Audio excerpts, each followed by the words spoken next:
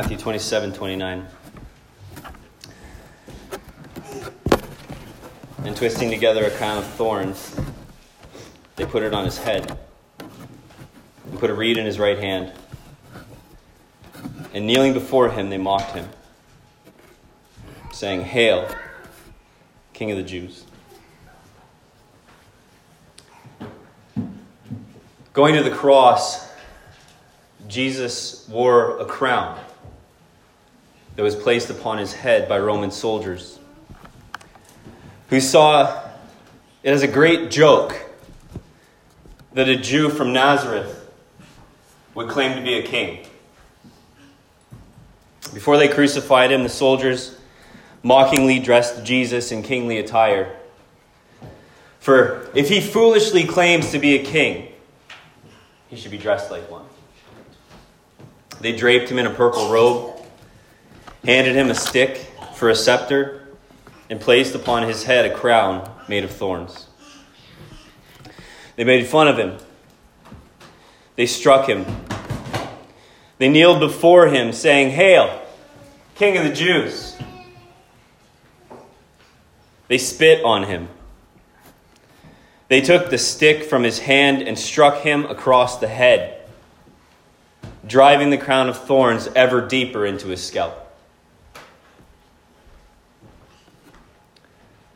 The Roman soldiers thought that this sadistic mockery of whom they believed to be a false king was fun. What they didn't realize, much like the crowd who sinfully cried for Jesus' execution didn't realize, is that their sinful actions that they meant for evil was used for good by God in the working of his plan. When the soldiers placed a crown upon Jesus' head, they unknowingly anointed him with a symbol that pointed to the revelation of God's grace for humanity that would be poured out from the cross. They placed a crown of thorns upon his head, thinking it was a painful mockery, and it was. But what would have remained so on any other head was a sign of hope and redemption upon the head of Jesus. The Roman soldiers didn't know the history of God's creation because they didn't know the scriptures, so they couldn't have seen it. But hope was displayed in that twisted crown of thorns upon Jesus' head. A hope that is now a reality that every person who trusts in Christ walks in. God created humanity for a purpose. Every single person needs to know that. Every one of you, whether you know Jesus Christ or not, whether you believe in God or not, were created for a purpose. Some may say, well, I don't believe that there is a God. And to that I would say, not believing something doesn't negate the truth of it. There are lots of things people don't believe that are true, and God is no different. You were created with a purpose. And that purpose is tied to the fact that you and I and every single person who ever lived were created in the image of God. Genesis 1:27. So God created man in his own image. In the image of God he created him. Male and female, he created them. We were created in the image of God. And so to understand our purpose, we must ask, what does an image do? Well, an image reflects a likeness. Not a likeness of itself, but of the one it was created to image. Think about it like this. When someone creates a statue of a person, their intent is not for you to focus on the different parts of that statue or to revel in the marble that was used in that statue. Their intention is for you to see the likeness of the person portrayed. And so it is with us. Our purpose is to show God, to display Him. Our purpose is to have an individual look upon us and see a reflection of the glory of God. That is every single person's purpose. And we may accomplish it in different ways through different acts, but it all points to God's glory. In Isaiah 43:6-7, God declares, "I will say to the north, give up, and to the south, do not withhold. Bring my sons from afar, and my daughters from the ends of the earth. Everyone who is called by my name, whom I created for my glory, whom I formed and made." We were created to display God's glory. That's our purpose. And it's a beautiful, fulfilling purpose. There's nothing, absolutely nothing, that causes the human heart to rejoice more than the glory of God. There is a fullness of joy in seeing and savoring and displaying God's glory that cannot be found in anything else, because it's the reason why we were made. But we squandered it. Our purpose was lost to us as sin entered the world, twisting our desires and pulling our hearts away from God. And the love of glorifying Him was replaced with the love of our own glory. And it all started with Adam and Eve, the first image bearers, who were created to walk with God, to reflect God, to commune with Him, to shine forth His goodness on the earth. God, in His wisdom, created humanity with free will. And with free will came the potential to obey God and walk in His ways, as well as the potential to disobey God, decide that we know better, and go our own way. And so when Satan came to Eve, telling her to eat of the fruit of the tree that God commanded them not to eat from, a tree that she saw was desirable for food, a choice needed to be made in that moment. Do they trust God, or do they seek their own way, giving into desire, giving into temptation, believing that their way is better than God's way? And Adam and Eve gave into desire. They disobeyed God, and they chose their own way. And when they ate of the fruit, I would imagine they didn't have in mind the consequences. They had no idea the brevity of what they were doing. They couldn't comprehend how far the fall would be. Just like we often don't comprehend how absolutely damaging it is when we make sinful choices. But sin leads to death. And when that choice was made in the garden, it brought sin into the world, and with it, death. And all of the evil that our world is cursed with, and our own hearts wrestle with. In Romans 5:12, Paul tells us, sin came into the world through one man, and death through sin. And so death spread to all men because all sinned. Through Adam's transgression, sin spread to all of us. John Piper describes what happened in the fall using the analogy of a mirror. He says, in the fall, Satan persuaded me that my image is more beautiful than God's image. And so the mirror that should be pointing up to God has been flipped around so it doesn't reflect God, but it reflects me.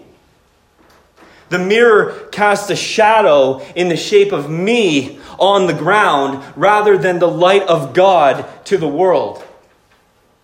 And we've been preferring ourselves to God ever since. Since the fall, all who are born in sin and rebellion to God. Our hearts are twisted and our lives are filled with the idol of self. And we try to replace what we lost by chasing after our own glory. Sin takes root in our hearts from the time of our mother's womb. And it is a deadly condition that causes us to be separated from God, going against His ways. And since God is the creator of life, to be separate from Him means to experience death. From the moment Adam and Eve's eyes were opened in the garden, There stood a chasm of sin between us and God. Fellowship broken because a perfect, holy God cannot dwell with sinful flesh. When we are born condemned. And the punishment is death. And an eternal separation from God because of our sin. We see the effects of humanity's sin everywhere. It's everywhere you look. The entire creation.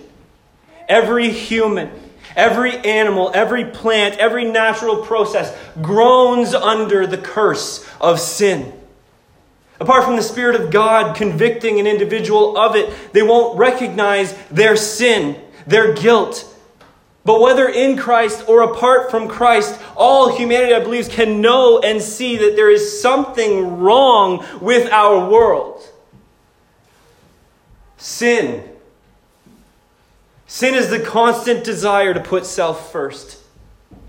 It is the pleasure we get from putting another person down.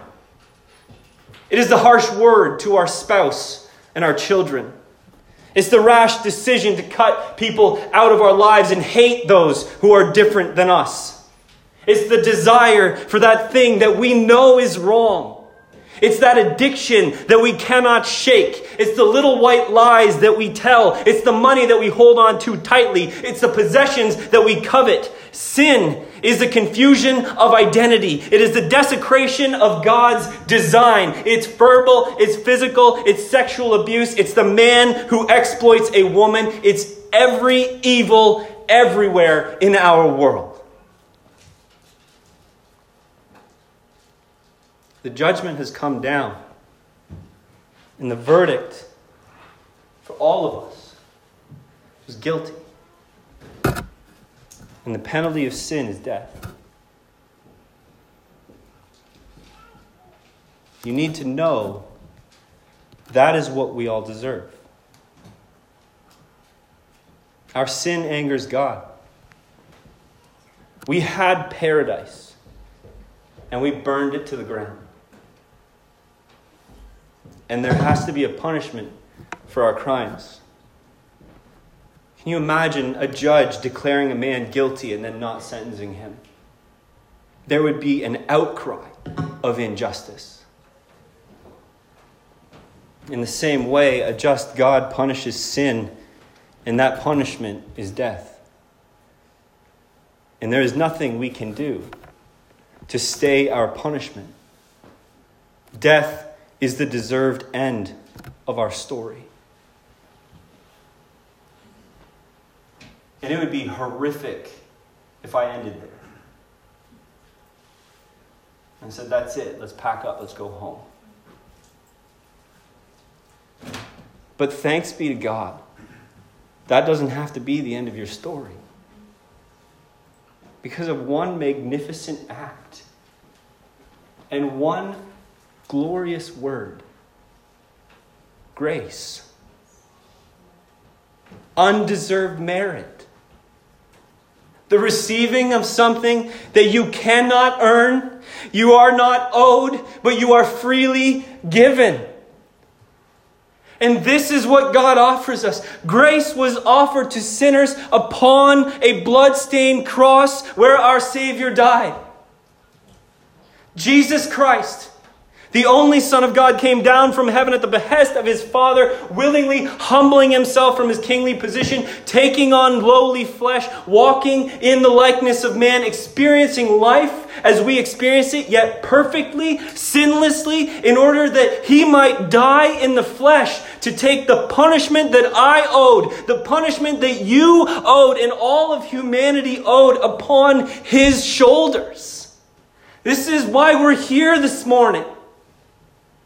God's wrath poured out upon the cross as the perfect, spotless Lamb sacrificed himself so that we may live. He endured the shame. He endured the beatings and the mocking, the pain, the separation from his Father so that we would never have to bear those things. He gave up his Spirit so that it can be declared, it is finished. Sin had been atoned for, guilt had been removed, and the chasm between us and God was bridged.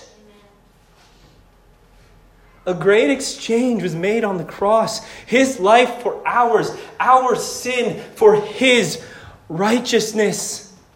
But I tell you this morning, though grace is freely given, it must be freely received. We were born sinful. In order to be free of sin, Jesus said we must be born again. John 3:3-5, when He's talking to the religious leader Nicodemus, Jesus answered him, "Truly, truly, I say to you, unless one is born again, he cannot see the kingdom of God." Nicodemus said to him, "How can a man be born when he is old? Can he enter a second time into his mother's womb and be born?" Jesus answered, "Truly, truly, I say to you, unless one is born of water and spirit, he cannot enter the kingdom of God." To be born again means to have a fundamental change of heart. It is a spiritual transformation that occurs when we believe in faith that it is by grace that we have been saved by Jesus Christ. Not by any works of our own, but trusting in the one who paid the penalty of sin when He died on the cross.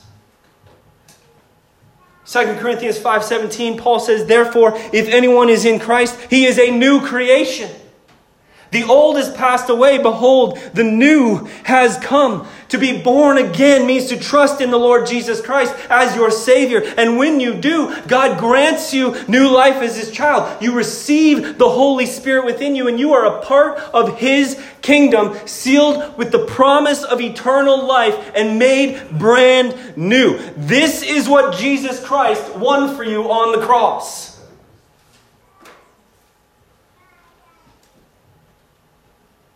If you're here and you have never trusted in the Lord Jesus Christ as your Savior, listen to the prompting of the Holy Spirit speaking to you in your heart. You need to be born again.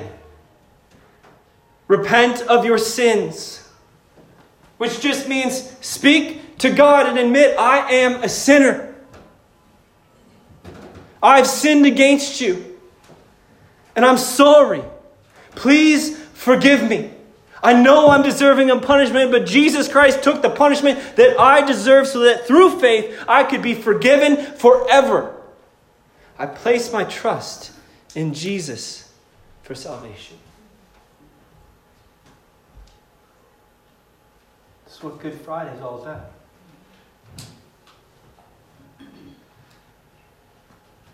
I spoke at the very beginning that the mocking soldiers didn't realize they'd put a symbol of hope on Jesus' head when they gave Him a crown of thorns. And I want to share with you this little symbol that God weaved into the narrative of His Word. Throughout the Scriptures, thorns and thistles are this subtle symbol of sin and the curse that came when Adam and Eve rebelled. Long before, our Savior wore a crown of thorns on His head. Thorns entered the narrative of God's story in Genesis 3. As part of the curse, God declares over creation and Adam's sin, "Because you have listened to the voice of your wife and have eaten of the tree of which I commanded you, you shall not eat of it. Cursed is the ground because of you. In pain you shall eat of it all the days of your life. Thorns and thistles it shall bring forth for you. And you shall eat the plants of the field.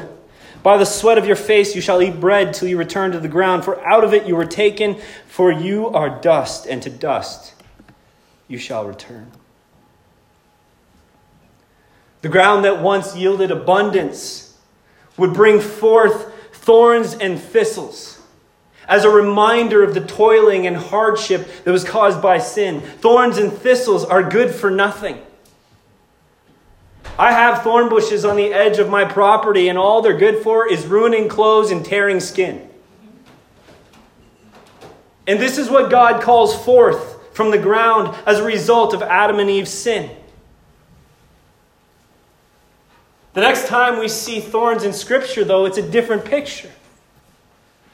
We see them next in Exodus chapter 3, when Moses meets God in a burning bush. Exodus 3 verse 2, and the angel of the Lord appeared to him in a flame of fire out of the midst of a bush. He looked, and behold, the bush was burning, yet it was not consumed. Do you know that both Jesus and Stephen reference this event? Stephen speaks of it in Acts 7:30 before he's stoned. Jesus speaks of it in Luke 20 verse 37, and both use a specific Greek word, betos, to describe it. A word that means thorn bush. God, who declared a curse of thorns in Genesis 3, appears in a burning thorn bush in Exodus 3. And this time, from the thorn bush, he speaks of deliverance for his people Israel from the oppression of Egypt. Interesting. Next, in Exodus 25 and 26, God commands Moses to build a tabernacle to him for him to dwell in, and he tells him to build it out of acacia wood, also known as shittim wood. This particular tree is hard to build with, largely in part because its branches are covered in thorns. But this is the tree that God commands Moses to build with. And in Exodus 26:32, he directs him to overlay the wood with gold. And you shall hang it on 4 pillars of acacia, overlaid with gold, with hooks of gold on 4 bases of silver. Later in Numbers 25 and Joshua 2, when the people are rebellious against God, not entering the promised land because of their sins, guess where they were camping? In a place called Shittim. Literally, a field of thorns. God's word is fascinating. Like one story written over thousands of years by 40 different authors.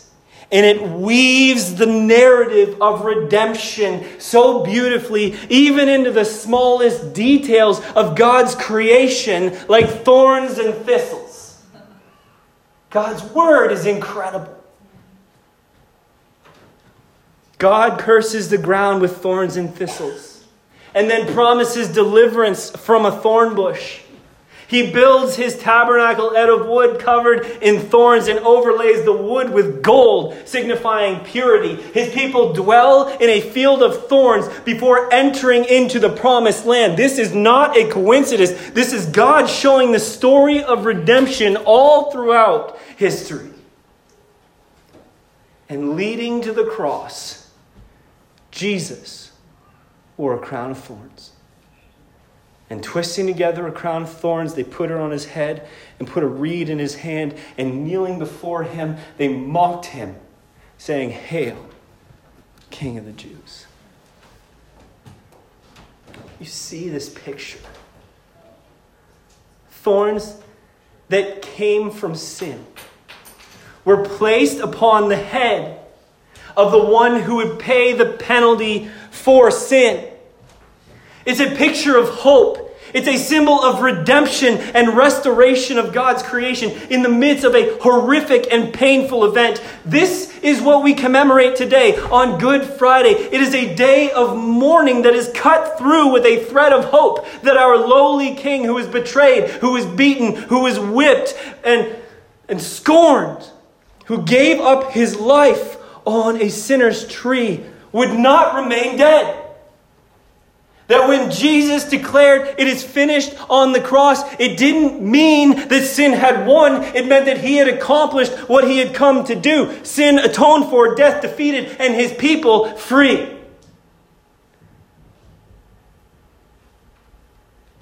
And this is the picture of hope and redemption that we see in the crown of thorns that those soldiers put on his head, unknowingly showing this picture of hope in the midst of darkness. Jesus declared before he died, "It is finished." And Friday ended in darkness and sadness and gloom and unsure what would be next. And we have to wait for Sunday to see what God would do next. Let's pray. Heavenly Father, Lord, I want to pray for those here that don't know you. God, 12 years ago on Good Friday, I walked through the doors of a church wanting absolutely nothing to do with you. And you spoke to my heart. And you made me brand new. God, I pray that for those here that don't know you. They may have come just not wanting to hear anything. Not wanting to be here. Maybe at the behest of another person. That was me. And Lord, you spoke to my heart in that day. And you've changed my life. And so, Father, I pray that the truth of what Jesus did on the cross would go deep into people's hearts this morning. Father, that those who didn't know the truth before would see it now. Maybe not perfectly, but enough to ask, if this man thought that he had to die on a cross for me, why? Why did he think that? May that be enough for them to just start a journey of asking the right questions.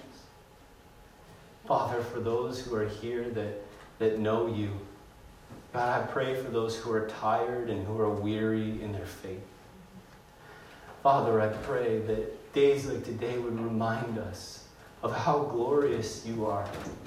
Lord, that if we're tired and we're weary, oh Father, please reignite a passion for the Lord Jesus Christ. Reignite our faith and our understanding and our desire and our want for you, because you're greater than everything.